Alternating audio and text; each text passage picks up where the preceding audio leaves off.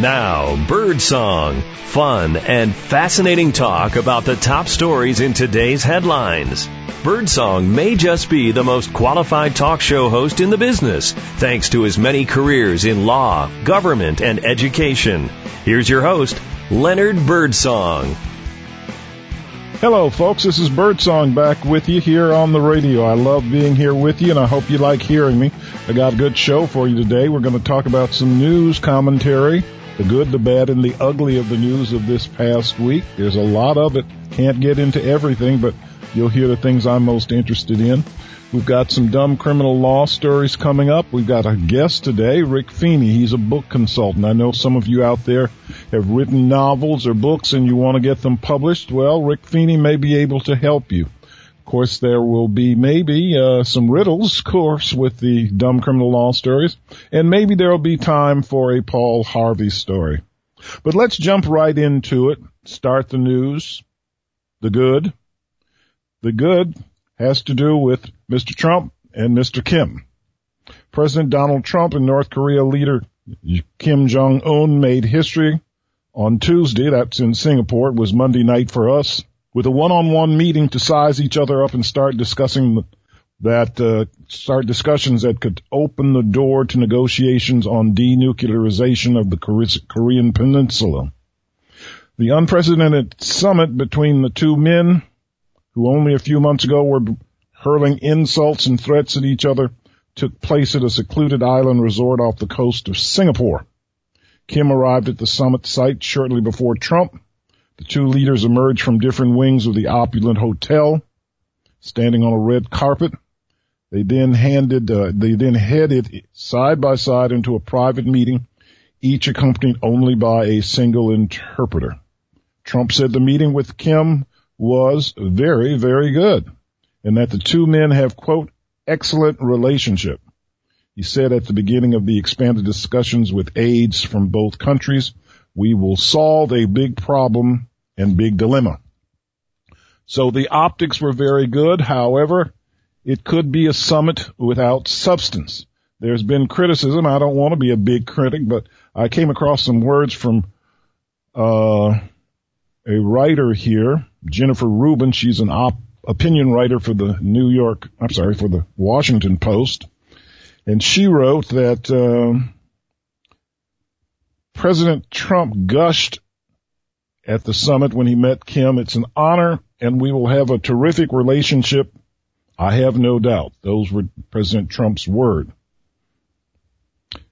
Jennifer Rubin said, an honor to meet the man who maintains slave labor camps, who periodically attacks the ships of our ally South Korea, and whose regime is responsible for the death of Otto Warmbier. That should stun Warmbier's parents and every decent human being. Trump envisions a terrific relationship with a country that condones mass hacking, is arguably the worst human rights offender, and threatens us with nuclear weapons. How do you really feel, Jennifer? Well, some of us feel the same way, but I want to be optimistic about this. This was a big deal. There was a statement after all the niceties. I have this statement. It's too long for me to read. It doesn't have a lot of substance to it, but it says things like the United States and North Korea commit to establish new U.S.-North Korea relations in accordance with the desires of the people of the two countries for peace and prosperity. And it goes on to say that the United States and North Korea will join their efforts to build a lasting and stable peace regime on the Korean Peninsula. Nothing more substantive than that. It was, we met, we talked, there will be further talks, and we hope everything will be all right. I certainly do. The optics were good for our president, but better for Kim Jong-un, who is now equal in his eyes to the United States because he's a nuclear power. I don't like it, but we hope for the best. There's more good news this past week. Just days after Kim Kardashian urged him to act. President Trump on last Wednesday commuted the harsh sentence of Alice Marie Johnson, the 63-year-old Tennessee great-grandmother, who was sentenced to life in prison in 1996 on nonviolent drug charges. Best news ever, tweeted Kardashian, who met at the White House with the president to lobby for Johnson's release. Her name, Alice Marie Johnson. Her commutation is inspirational and gives hope to many others who are deserving of a second chance, said the president in the White House. He went on to say, Ms. Johnson has accepted responsibility for her past behavior and has been a model prisoner over the past 2 decades. Despite receiving a life sentence, Alice worked hard to rehabilitate herself in prison and act as a mentor to her fellow inmates. Now, when I was a prosecutor in Washington, I handled a number of homicide cases, and in Washington, D.C., there was no death penalty. However, you could ask that people be put away for life.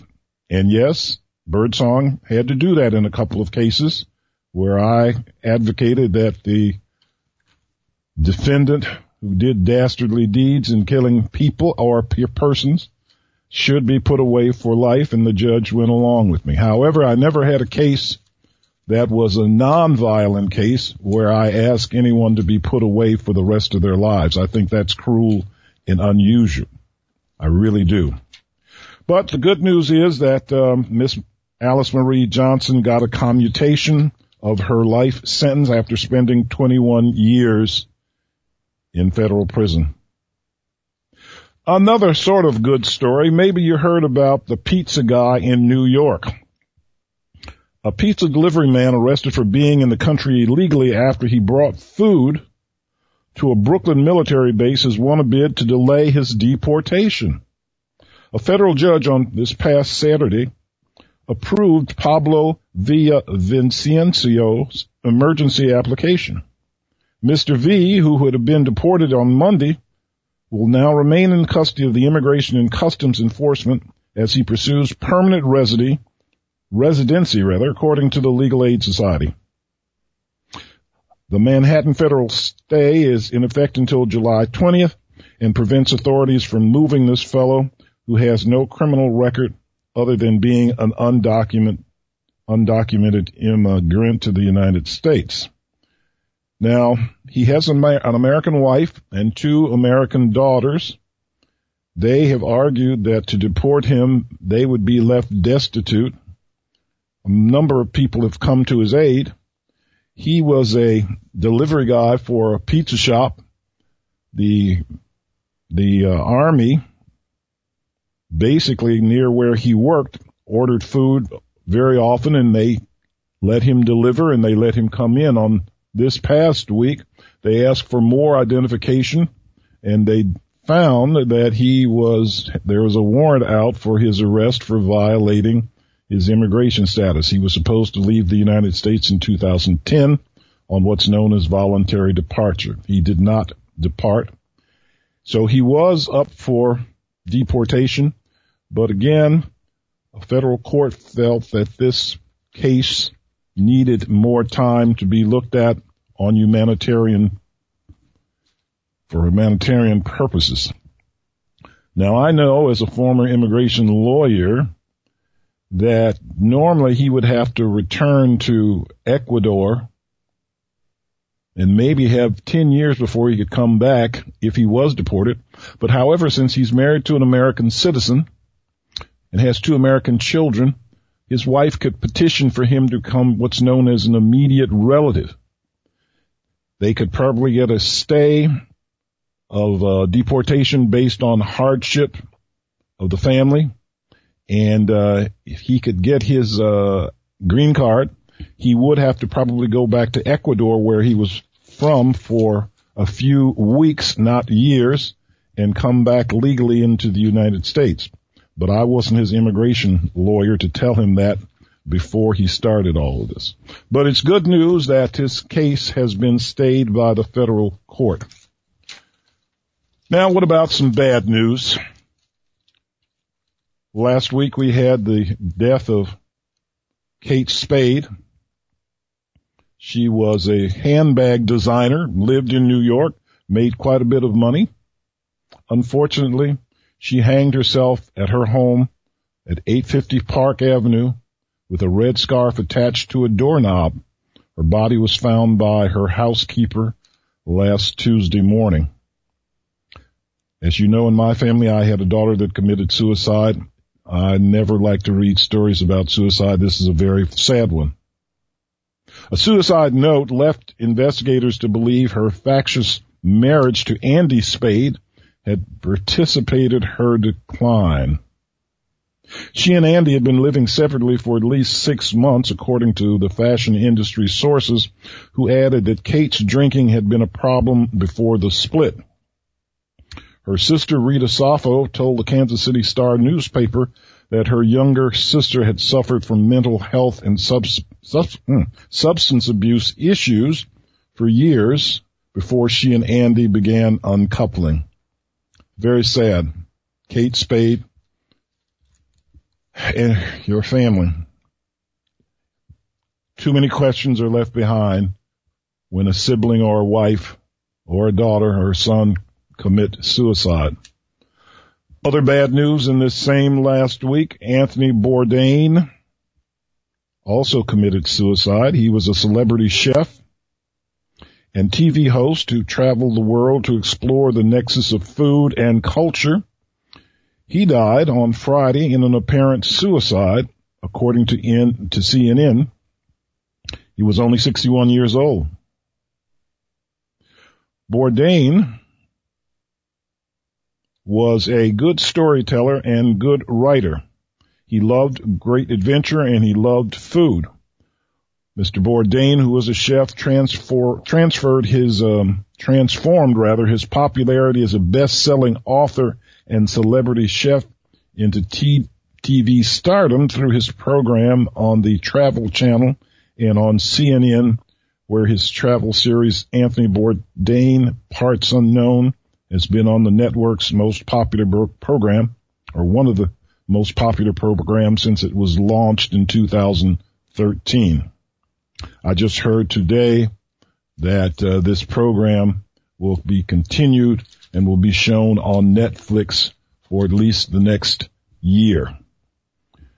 So that's the bad news. I always hate to hear about suicides. I had one in my own family.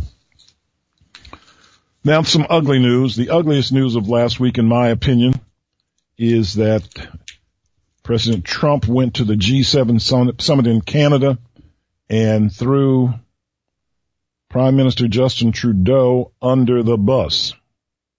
President Donald Trump left America's closest allies in a state of shock and outrage Sunday after a verbal barrage against Canadian Prime Minister Justin Trudeau, who had just hosted Trump and other leaders from the group of 7 industrial nations to a rhetorical assault on Trudeau, characteristically delivered on Twitter, and was echoed by 2 of his President Trump's top 2 advisors. The bizarre aftermath of the G7 summit in Quebec was a political calculation, many believe, meant to show muscularity in advance of the historic summit in Singapore with North Korea. Now, it's just really sad. At the end of a summit like the G7 and other summits, normally there is what's known as a joint communique put out by or signatories to all of the people who were involved. There was a communique, as I understand it, that they all signed, but at the last minute, Donald Trump reversed on signing it to look strong. He took his name off. I think that is bad. I think it's very bad. Throwing our allies under the bus is nothing good. That's ugly news. More ugly news, as far as I'm concerned, is the moving the goalposts. Some of you may have heard that this past week, Attorney General Jeff Sessions has ordered immigration judges to stop granting asylum to most victims of domestic abuse and gang violence. You can apply for asylum if you are an abused woman and your government of your country can't help you out. Also, gangland violence, which threatens the lives of people, has also been used as a way to show persecution, which would allow you to get asylum. However, Jeff Sessions and the attorney and the Immigration Service have changed their mind. They've overruled the case that allowed women who've been abused by their spouses to get asylum, and by people seeking asylum based on the fact that they may be killed by gangs. The decision, which immigration advocates are sure to aggressively fight, came as Sessions seeks to use the authority of his office to sharply change U.S. immigration law to make it less friendly to asylum seekers. That's ugly, in my opinion. All right. Finally, we have an ugly story about who? The worst lawyer in the world, Mr. Giuliani. He says that Robert Mueller, the special counsel, is trying to frame the president in this witch hunt known as the Russian investigation. Now, the problem with all of this is that Mr. Giuliani doesn't even know what's going on in the investigation because Mueller only speaks through the indictments that he brings out. I found today that Rudy Giuliani cheated on his wife with a married New Hampshire hospital administrator just a little while ago. The mayor turned presidential lawyer, who's 74, and Maria Ryan, 53, began an affair before he and his wife, Judith Nathan, separated last month. And Nathan filed for divorce 5 days after the pair was spotted getting cozy at a resort hotel in the Granite State. Giuliani, who has recently been the face of President Trump's legal team, denied the affair. However, Tuesday, after it broke, the story of his relationship with Ryan, that is, the New York Post, broke this story. He acknowledged, that is, Giuliani acknowledged that he had dinner with Ryan and watched a movie at the posh spa with her, but claimed he was already separated from his wife. But the wife, Miss Nason, who's 63, angrily shot back in a statement, quote, "My husband's denial of the affair with the married Mrs. Ryan is as false as a claim as that they were separated." Now, to end the story, Giuliani and Ryan dined at the hotel's resort's restaurant. After dinner, the woman went back to his room with him. This is reported by a waitress. The waitress says, "We were all surprised because he is really getting in on years, and she was quite a bit younger than him. We were all like, End of story. The holier-than-thou Rudy Giuliani cheating on his wife. This is Birdsong. There's more to come. Stick with us.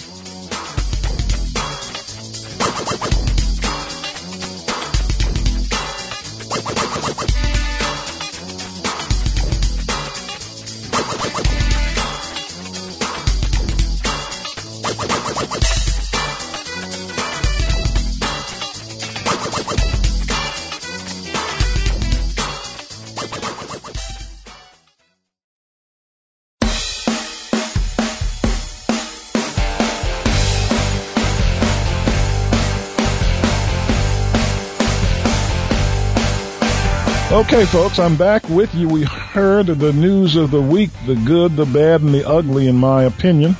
I don't know what your opinions are about it, but you can write me at you can email me at lbirdsong22@gmail.com if you want to comment on it, and I'll read your comments on the radio. Right now, let's have some dumb criminal law stories. These are stories from earlier this year, January and February. First story comes from Tennessee.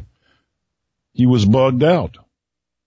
A naked man high on a mixture of bug spray and crystal meth terrorized a family when he broke into their house during dinner and cut his throat in front of them, police said.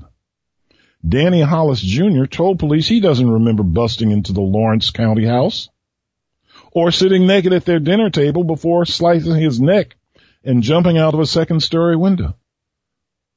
Yeah, he was bugged out. This guy was really crazy. Good Lord. Story from Texas.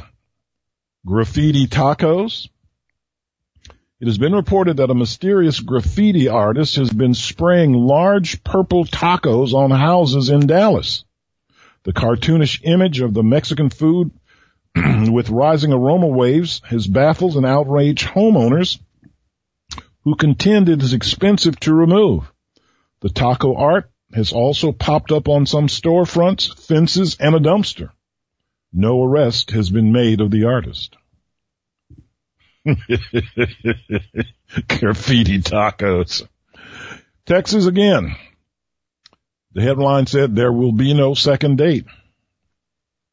A woman allegedly damaged $300,000 worth of art, including 2 original Andy Warhol paintings belonging to a lawyer on their first date.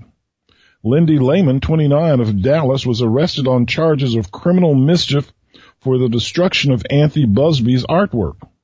The police report maintains that the belligerent woman allegedly tore down the pricey paintings from the wall and threw 2 sculptures. There will be no second dates, thank heavens. Here's a funny one from Utah. The headline for this one, quote, "Any way you slice it, that's wrong." We learned that at least 4 Salt Lake City, Utah parking compliance officers were fired in December 2017 for allegedly letting restaurant workers park illegally in exchange for free pizza. An unusual pattern of voided tickets near the Cecilia Pizza Kitchen prompted a city probe that reportedly found that workers mostly ducked tickets by displaying Cecilia pizza menus on the dashboard of their cars. How ingenious. Oh, gosh. Here's one from Alabama. The headline for this one reads, Captain Punch. Police report that an Alabama man became so mad when his roommate left a box of Captain Crunch cereal open, he beat him up and was promptly sent to jail. His name, Dwayne Smith, 52, of the town of Moundville, flipped out because he has no teeth and the breakfast food is more difficult to chew when it's stale. So he beat up his roommate for that. I guess if you don't have any teeth, you gotta have food that's not stale, not too crunchy. Here's a silly one from Alaska, but it's true. The headline said, the robbery suspect was caught cold. We learned that a 34-year-old man who robbed a Taco Bell in Anchorage tried to evade police by burying his black coat in the snow nearby. However, police officers who found the coat simply followed the tracks in the snow until they found the suspect, by then shivering in the cold temperature. What a dummy. The robbery suspect was caught cold. Amen. How about this one out of Austria? They were not jet fumes. A commercial flight had to make an emergency landing in Austria when a fight broke out over a man who reportedly wouldn't stop loudly passing gas. The Transavia Airlines flight was en route from Dubai to Amsterdam when 2 fellow flyers asked the stinker to control himself. When he refused, angry words and then punches were exchanged. Amid the mayhem, the flight sat down in Austria. What can you say? The stinker had to be stopped. All right, just a couple of more. This one from California. They deserve each other. Thieves broke open a mailbox and swiped a package. What was in the package? It was filled with 500 cockroaches. Rosalinda Vizina, an entomologist from Seaside, California, said the roaches were for a study. Quote, I hope they went everywhere, she said. They deserve each other, the crooks and the cockroaches. All right, the last story for today also comes from California. Senior citizen drug dealing? Fortuna, California police recently arrested 79-year-old Barbara Ingalls on drug charges after receiving a tip that she was allegedly selling meth at her retirement home.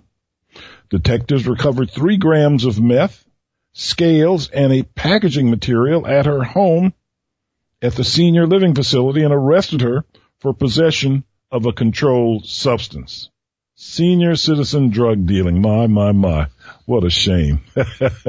This is Birdsong. We're having a little bit of fun. These stories are all true, dumb criminal law stories. You can read some of them for free if you go to my blog. It's birdSongsLaw.com, all one word, birdSongslaw.com. New stories go up every week. These stories never stop. But what about a few riddles before I take a pause for the cause? I'm going to read the riddles now and give you the answers, but I want you to figure them out. I'll give you the answers before the end of the show.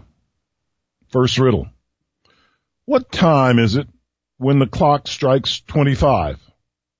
What time is it when the clock strikes 25? Second riddle. Why aren't dogs good dancers? Why aren't dogs good dancers? That's the second riddle. The third riddle for today. Why would people have trouble understanding giants?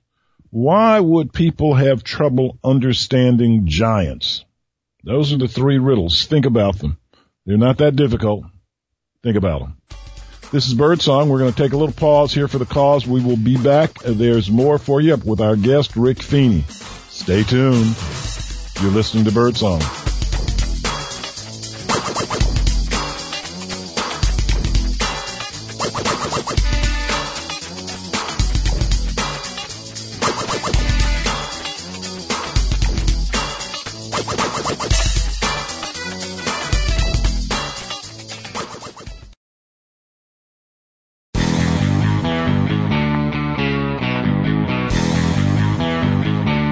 Hello, folks. This is Birdsong back with you. We're having a great show today. At least I'm loving it. We've had the news, the good, the bad, and the ugly that I wanted to talk about this week. I gave you some dumb criminal law stories. They're all true. Now we want to speak to our guest. Rick Feeney is a friend and colleague of mine, and he has also been my book consultant. He has written and published, or had published, 81 books in the last 25 years. This man knows about publishing, and he's been very instrumental in what's known as independent publishing. Some of you probably have a book or manuscript up in the attic that you've never gotten published. Maybe Rick Feeney can help you out. Rick, welcome to Birdsong. How are you today? Thanks. I'm great. Glad to be here. Well, I'm glad to have you. Listen, Rick, you have been helpful to me, but this show is not just, or this interview is not just for me. You helped me write some books and get them published. What can you tell people who may be listening who might want to publish a book independently? Where do you start and what do you advise? Well, obviously, my thought is that if you have any kind of information where you can solve a problem, relieve a pain, or help somebody to get ahead in some fashion, then that's a book. And when I say book, people need to understand right off the bat that we're not talking 100,000 word book. You might have 5,000-10,000 words, but it's a great idea. Or you got a great story. Maybe you overcame a serious illness or some life event that really kicked for you, or you've got a memoir or legacy you want to write, or maybe you want to go out and try and become the next Stephen King. Who knows? Who knows indeed. So some people, as I probably know from going to book shows and things like that, many people have that manuscript up in the attic that they just can't get published. What do you say to these folks? Can they do it themselves, and how? Well, today anybody can get published, literally. You could write a book this afternoon and have it up on Amazon Kindle by later tonight. Not that I'm recommending you do that. I mean, I think that it's critical that you always get a extra set of eyeballs, by way of an editor on your work before you publish. If I were to tell the three most critical elements of a book, it would be the title, the cover, and the marketing description. In other words, the outside sells the inside. Right. And if you get that right, then people will actually open the book and read the words, which is great. As far as writing goes, and any part of publishing, I always say do your best, then outsource the rest. Find somebody to design your cover if you're not good at it. Find somebody to edit. Find somebody to lay it out in the format that is most acceptable. Now, again, this thing with independent publishing, is it expensive, or can most people afford to do some of this? Well, it can cost you anywhere from zero to, I have clients, unfortunately, that have been hoodwinked and spent anywhere from $50,000 to $100,000 Oh my God. to get a book published. And the reality is, it depends on how much you know about the field. Typically, if you go to meetup.com and search in your zip code, you will find writers groups, which you can go in and chat. You can read some of your material and get critiqued. You can find people there that are a little bit further along the path, and they can help you out. But literally, if you know what you're doing, it can cost you literally nothing to put the book up and publish. Now, that sounds good. Now, let me tell our listeners, and I want you to comment on something you told me when we worked together. You told me that writing a book and publishing a book has, 5%? Yeah, writing and publishing. Writing and 95% marketing, right, to get the book out there. Yeah, writing and publishing the book is literally only 5% of the effort. Even if it's taken you 5 years to write the book, then 95% of the effort is marketing and promoting. Because the thing is, there are literally about 3,000 books being published a day. So how are you going to find your book? I mean, you go up to Amazon, where there's millions and millions of books. It's like trying to find it's not a needle in a haystack anymore. It's a needle in a needle stack. Literally, one of the things you want to do is go out and find out whether somebody else already has your title. A lot of people make the mistake. They write a book, this great title, and it turns out there's already 16 books with that title. And what happens is all your marketing and promoting efforts go to the books that have been there long before you. Right. Now, this marketing can take a number of forms. You told me after I had written several books and you thought they were pretty good that I would have to do the marketing, and you said that you wouldn't do it. I decided to use Twitter, which worked out pretty well. Have you talked to other people who've used that to market? Actually, I have. I know a few people that have used it to great effect. Also, people that use Facebook and LinkedIn. People that are doing business books do really well with LinkedIn. Facebook, you can put up your own author page. Twitter, you can go out and start developing followers and put information up. The point is, you did stuff that was interesting.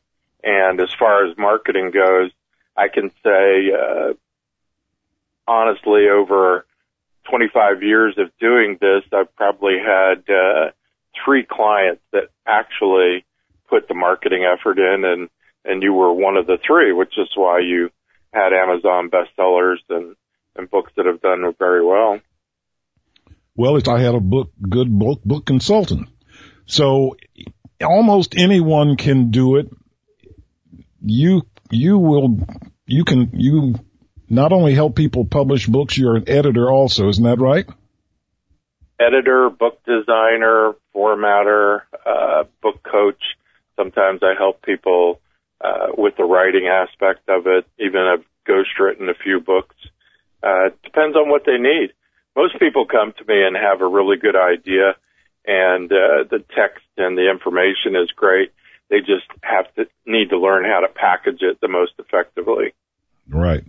Well, Rick, I want you to give your email so people can get in touch with you. I know that you work with people all around the world. Let's have it. Yeah, if anybody wants to call and ask for questions and stuff, I typically give an hour free consult. Basically give me a email. Send me an email to usabookcoach@gmail.com. That's usabookcoach@gmail.com. And Rick Feeney is RIKFEENEY. Is that right, Rick? That's true. However, if you do try to go to my website, because most people, if you ask them, how do you spell Rick? They're going to say RICK. So my website is actually rickfeeney.com, RICKFEENEY.com.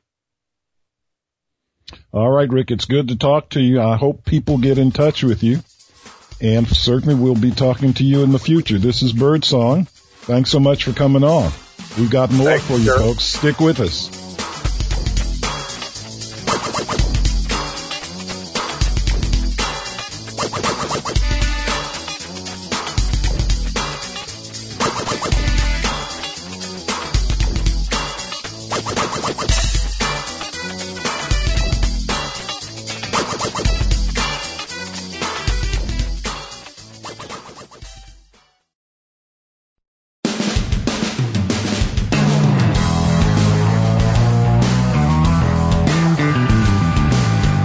Okay, folks, this is Birdsong back with you. I'm having a good time with you during this hour. I hope you're learning something and getting something interesting that you may not have heard. I love reading Paul Harvey stories. These stories are actually written by his son, Paul Arant. Today's story is called Excuses, Excuses. Mrs. Paul is the choir director for the West Side Baptist Church in Beatrice, Nebraska. Her daughter Marilyn is the church pianist. Neither has ever been late for choir practice. To the contrary, both are in the habit of arriving 15 minutes early. It's Wednesday evening, March 1st, 1950, 7 o'clock. Choir practice begins at 7:30. Mrs. Paul calls to her daughter upstairs. They should be leaving now. It's almost time. No answer. Mrs. Paul returns to her last-minute preparation, and the minutes are ticking away. It is now 7:15 p.m. when she realizes her daughter is asleep. So Mrs. Paul goes upstairs, awakes her daughter. There's time only to tidy up and start out. This will be the first time either Mrs. Paul or her daughter Marilyn has ever been late for choir practice. Their perfect attendance record is broken. But you know what? There are 18 members in the West Side Baptist Church Choir, and each and every one that very same night is also late for practice. All 18 have perfectly valid excuses, and all are late. You've heard the excuse of Mrs. Paul, the choir director. Her daughter Marilyn, the church pianist, had fallen asleep after dinner and did not awake in time. But the others had excuses too. LaDonna Vandergriff, a high school sophomore, was having trouble with her homework. Like Mrs. Paul and her daughter, Miss Vandergriff knew practice began promptly, and she always came early. But this evening she was detained by a particularly baffling geometry problem. Rowena Estes and her sister Sadie were ready to leave their home on time, but their car wouldn't start. So the two sisters called Miss Vandergrift and asked her to pick them up. Miss Vandergrift was working on her geometry, remember? And the Estes sisters had to wait. Ordinarily, Mrs. Schuster was 10 minutes early for choir practice. The night of March 1st, she was detained at her mother's house. Why? The two were preparing for a later missionary meeting. Herb Kipps was at his own home. Would have been early. But there was an important letter he had to write. He had been putting it off for some time. The time got away from him. Excuses, excuses. Joyce Black would probably not have been early. She would have been on time, though. It was just so cold out that evening she wanted to stay in the house until the last possible minute. So she was late. Harvey Ahl, who would have been on time, but his wife was out of town. That left him in charge of their two young sons. A friend had invited Harvey and the two boys out to dinner. A pleasant conversation carried them away, and Harvey was late. Lucille Jones and Dorothy Wood were high school girls. They lived next door to each other. Lucille was listening to a half-hour radio program that began at 7 o'clock. She just had to hear how it ended. Dorothy waited for her. Pastor Klempel and his wife were always on time for choir practice. Not that evening of March 1st, however. Pastor Klempel's wristwatch, the accuracy of which he was always so proud, that night ran 5 minutes slow. The remaining choir members had equally valid excuses for their tardiness. Excuses, excuses. 18 of them in all. Never before nor since had each and every choir member of the Westside Baptist Church been late for choir practice on the same evening. That was Wednesday, March 1st, 1950. Choir practice scheduled for usual 7:30 p.m. No one showed up at 7:30 p.m. That is the rest of the story. 7:30 p.m. was the time when a natural gas leak surfacing in the basement of the Westside Baptist Church was ignited by the furnace. The church blew up, was demolished. The old furnace of the Westside Baptist Church was directly below what? The choir loft. The empty choir loft. Now you know the rest of the story. That's a good one, isn't it? All right. We're coming to the end of the show today. I love being with you, but I want to give you the answers to the riddle. Some of you probably figured them out. Here's the first one. What time is it when the clock strikes 25? What time is it when the clock strikes 25? The answer? It's time to get a new clock, folks. Second riddle. Why aren't dogs good dancers? Why aren't dogs good dancers? Well, the answer is they have 2 left feet. And finally, why would people have trouble understanding giants? Why would people have trouble understanding giants? Because giants use such big words, that's why. Oh, God, I love these riddles. All right, let's do a thought of the day, and I'll let you go on and do the rest of your day. Here's the thought of the day. We can no more afford to spend major time on minor things than we can to spend minor time on major things. Think about that, folks. You've been listening to Birdsong. I'm finished for the day. Good to be with you. Talk to you next week.